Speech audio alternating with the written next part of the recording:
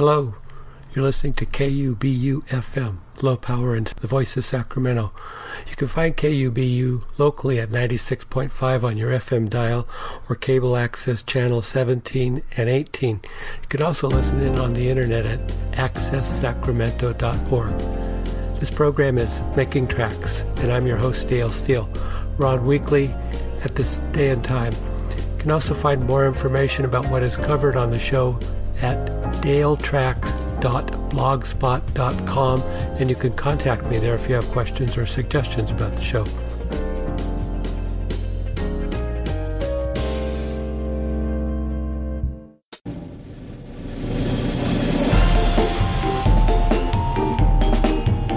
Today on Making Tracks, we're going to focus on monarch butterflies, including a look back at an exciting journey that peddled the route following these amazing insects from Mexico northwards towards Canada and back.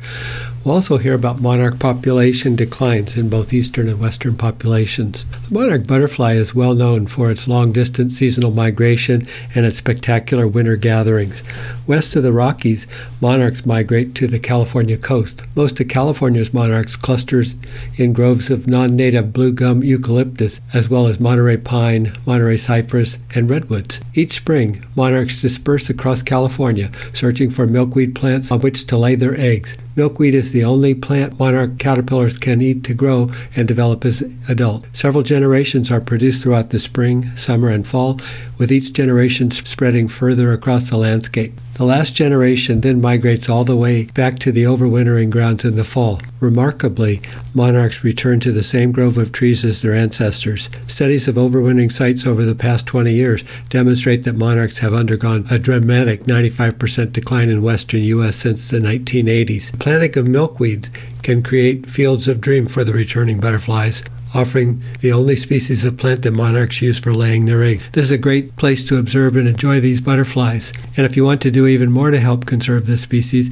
consider planting milkweed in your own garden. The two species appropriate for the Sacramento area are Showy milkweed and Narrowleaf milkweed, both of which can be purchased through suppliers, and I'll provide information on those on my blog site. But there's locations for purchasing milkweed plugs. You can also purchase milkweed and pollinator starter kits, and I'll have references for reading more about creating habitats for monarchs as well. As time allows, we'll have a little writing and butterfly music to help along the way too. And now, head outside when you can. It's time for Making Tracks.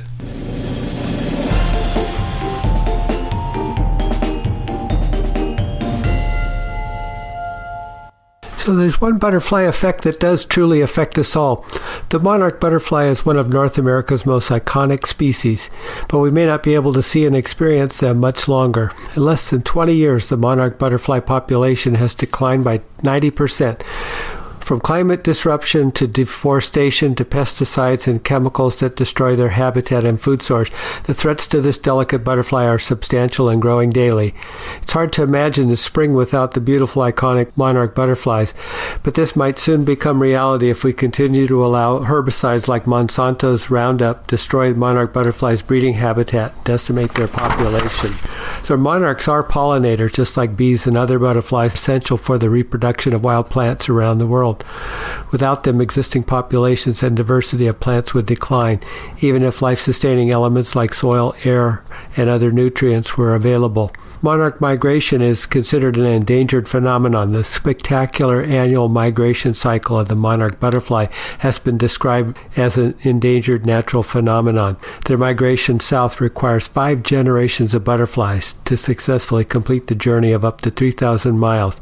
Monarch's primary breeding habitat during this 2-month marathon voyage is the milkweed plant in the Midwest Corn Belt. But over the last 20 years, herbicides like Monsanto's Roundup and genetically manipulated Roundup-ready crops have destroyed the milkweed plants that monarchs rely on and eat to lay their eggs. Monarch butterfly survival is so important that many government agencies and organizations across North America are working on projects to conserve monarch habitats and their migration. Federal public land management agencies are also taking an active role in public outreach and conservation. undergone. So protecting monarchs helps other species too. The U.S. Fish and Wildlife Service is currently working to determine whether monarch butterfly should be listed as an endangered species. Protecting monarchs would help safeguard other important species that are not as well known to people. Cynthia moth also relies on milkweed, and the greater prairie chicken requires protected open plains habitat to survive. The chemical that's killing that is Roundup.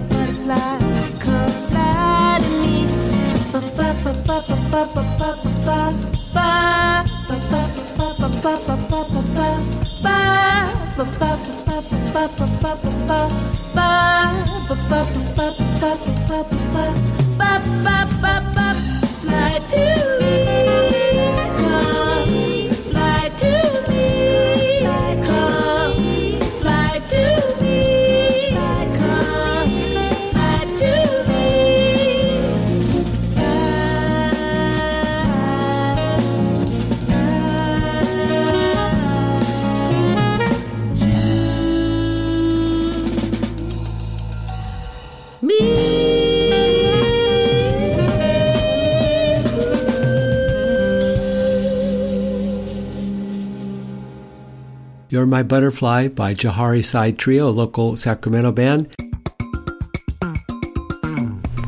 I want to share an article on the status of monarch butterflies in our region. This comes from the publication The Acorn, which is the newsletter from the American River Natural History Association, provided to all members, and I really recommend that you support that organization and visit their facility and nature center at Effie Yaew on the American River. Here today and gone tomorrow. Will the monarch butterfly be returning to the Sacramento Valley for future seasons during its breeding cycle? Data from this year's observations of Showy milkweed in the gardens around Effie Yaew Nature Center has everyone concerned, and we're not alone. From April through September, over 20 volunteers have been trained as citizen scientists to follow the University of Minnesota protocols to study milkweed at our site, looking for monarch eggs, larvae, and caterpillars forming in their chrysalises to complete their breeding cycle as emerging adult butterflies. This is our third year participating in the study at Effie Yaew, but the first year to have data over the full breeding season, averaging 786 plants assessed each month. Even with all those eyes dedicated to looking under every leaf, the findings have been disappointing. They found very few eggs and even fewer of the 5 stages of instars, or caterpillars, this year, while identifying many of their predators, including oleander aphids, jumping spiders, ladybug larvae, just to mention a few. They did see 3 developed chrysalises and brought one inside to watch the metamorphosis process, yielding a healthy adult female, which was released then to continue her journey. Well, monarchs visiting Sacramento in the spring most often do not stay with us, but move on to breed and lay eggs on milkweed all over the West, some as far north as Washington State or eastward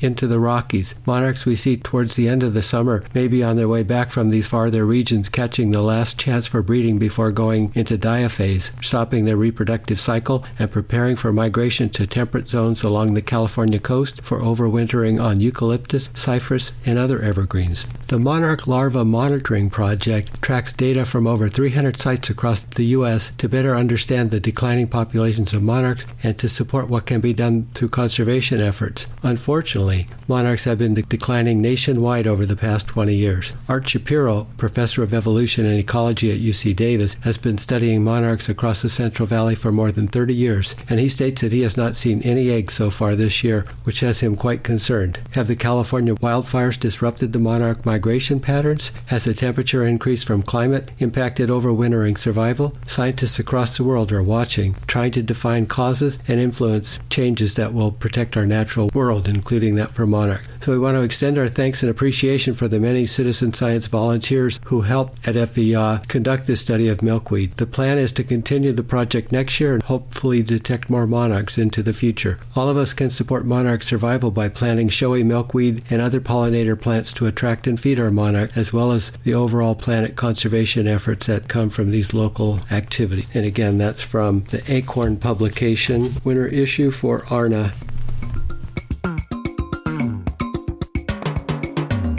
You're listening to KUBU-FM, low power and the voice of Sacramento. This program is Making Tracks, and I'm your host, Dale Steele. We're on weekly at this day and time. Hi, my name's Sarah, and I want to invite you to be part of my next Beyond a Book adventure, a bicycle tour to Butter Bike with the Butterflies. Each spring, millions of monarch butterflies leave central Mexico and begin the multi-generational migration north into the United States and even Canada before looping back to Mexico. In March 2017, I'm going to join the monarchs on a round-trip bicycle tour and connect my adventure to schools, nature centers, and community groups to expose students to scientific concepts in a silly, engaging way, all the while allowing them to be part of our trip from start to finish.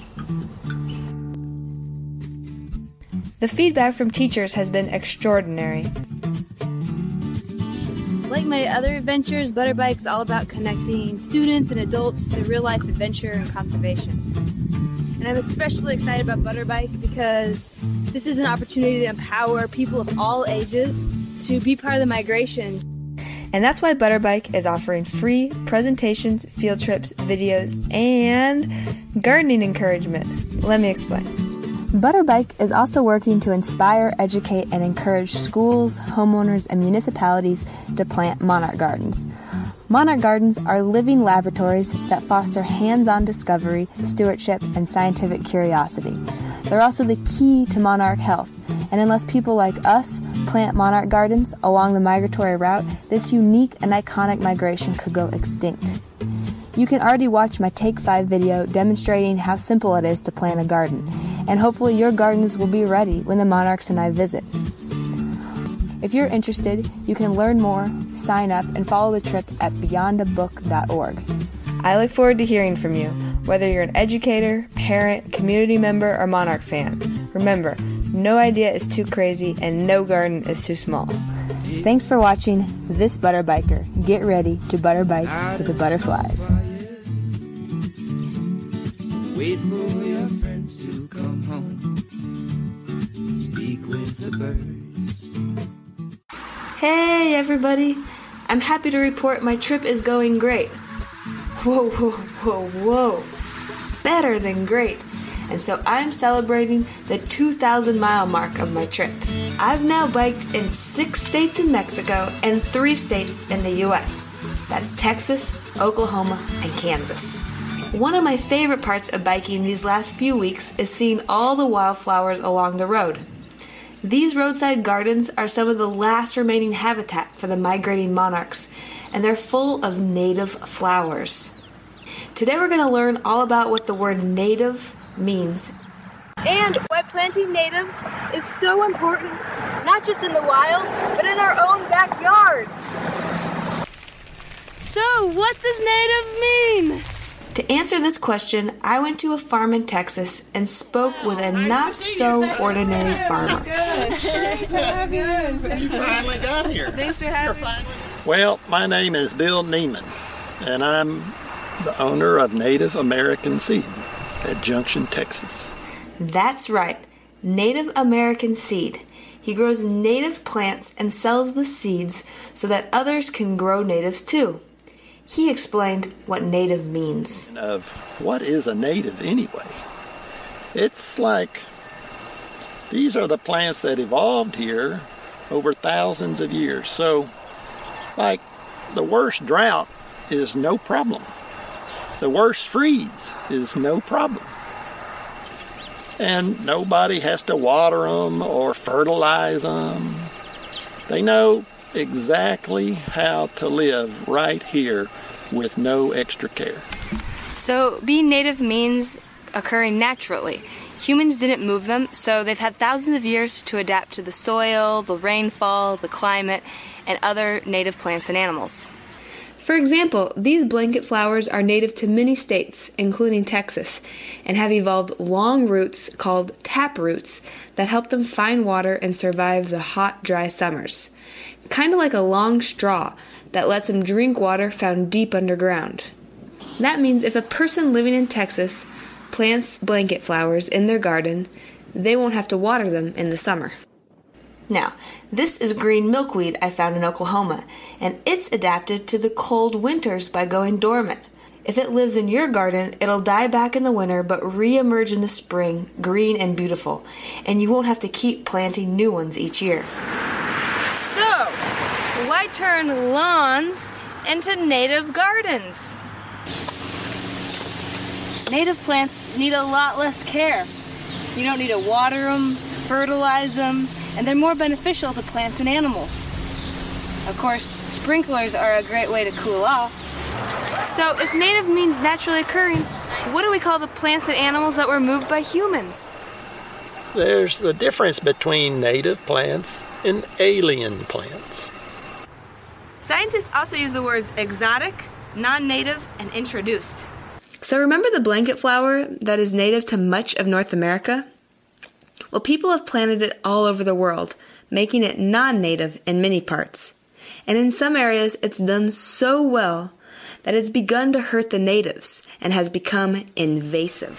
Many of the alien plants actually become invasive because they don't have any natural way to fit in. And so they spread, and then they take the place of where native plants could have been living. So there's problems when people don't understand the value of natives and what is a native anyway. That's right, Bill.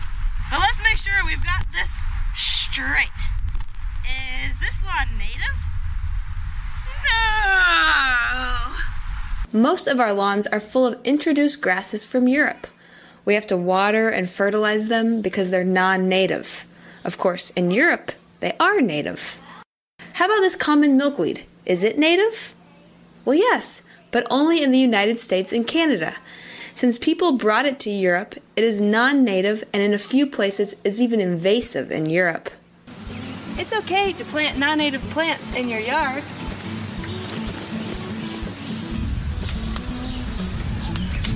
But if we can share our yards with natives, then monarchs and other species can survive, thrive, and call our home home too.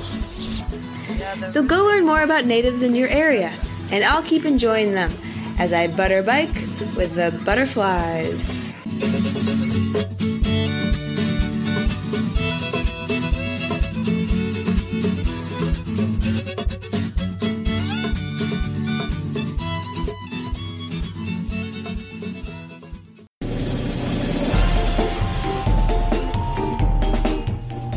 Well, it's October, and that means the Wild and Scenic Film Festival is on tour and coming back to Sacramento.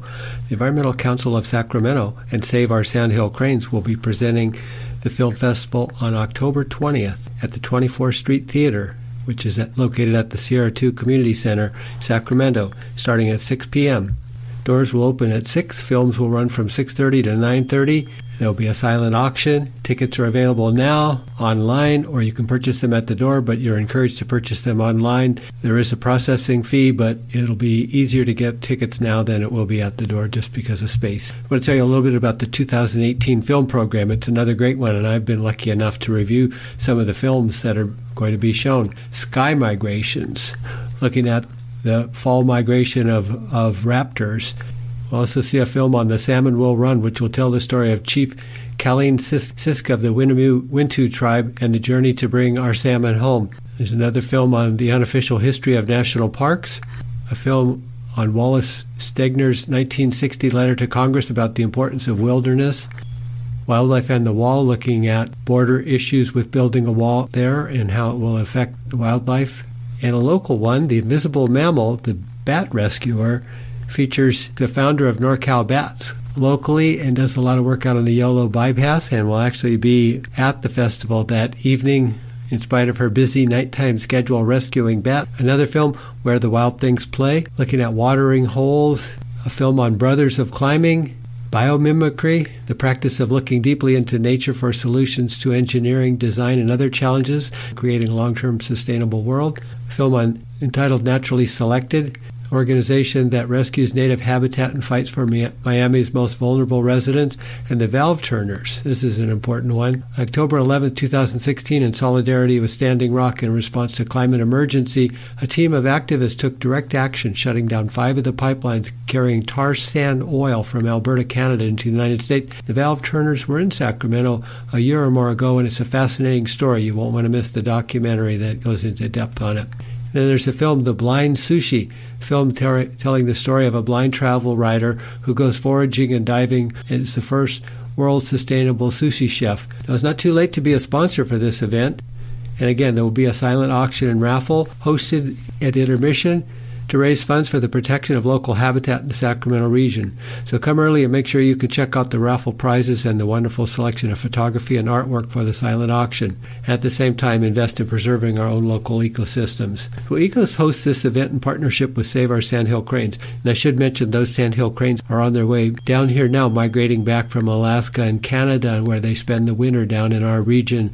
Now, the chosen beneficiary of all festival proceeds is the California Heartland Project, the regional conservation vision of Habitat 2020, which is the conservation committee of ECO. The California Heartland Project seeks to create a connected network of parks, preserves, and conservation easements on working farms and ranches while creating access to open space for education and recreation, protecting the unique biodiversity found in the Sacramento Valley, and conserving our agricultural heritage.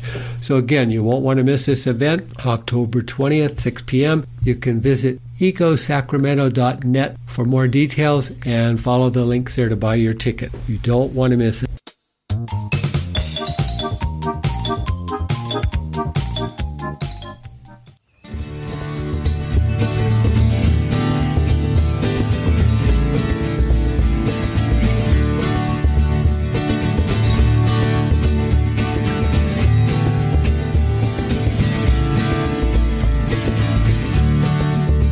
think I'll go for a ride, take the bike out of the shed, make a fresh start, get out of my head. When the head spins, there is no joy. Put me up in the saddle, I'm just a little boy. A little boy on a mission, like the Tour de France, like Fred and Ginger, when they were doing their dance. To the sound of the river, out on the old bog road, through the gorse and the heather, sure I'm as free as a bird. It helps me remember how good it used to be when I was a king. The bike, the road and me. I think I'll go for a ride.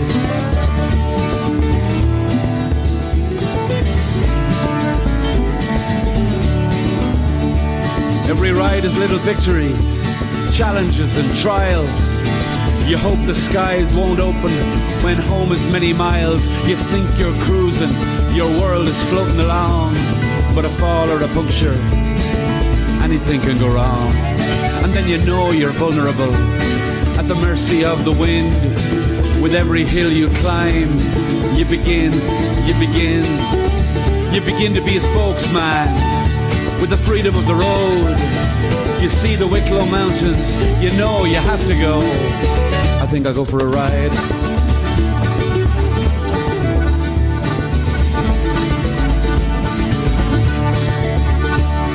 Summer evenings on the road, a cool breeze in my hair, poetry in motion on two wheels around Kildare. I think I'll go for a ride.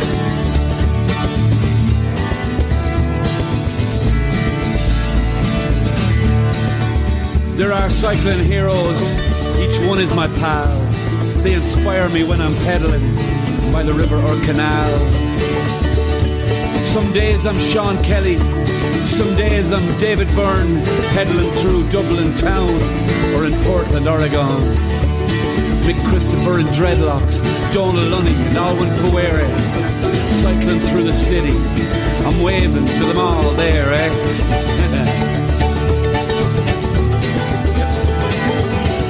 Get up in your bike.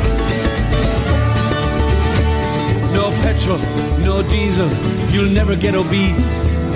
A cadenza in a musical piece, and there is peace of mind when you ride the frontier between nature and mankind.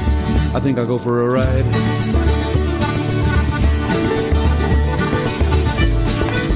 I think I'll go for a ride. Summer evenings on the road, a cool breeze in my hair, poetry in motion on two wheels around Kildare. I think I'll go for a ride.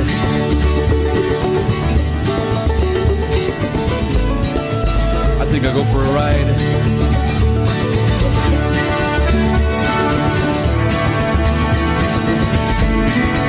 I think I'll go for a ride.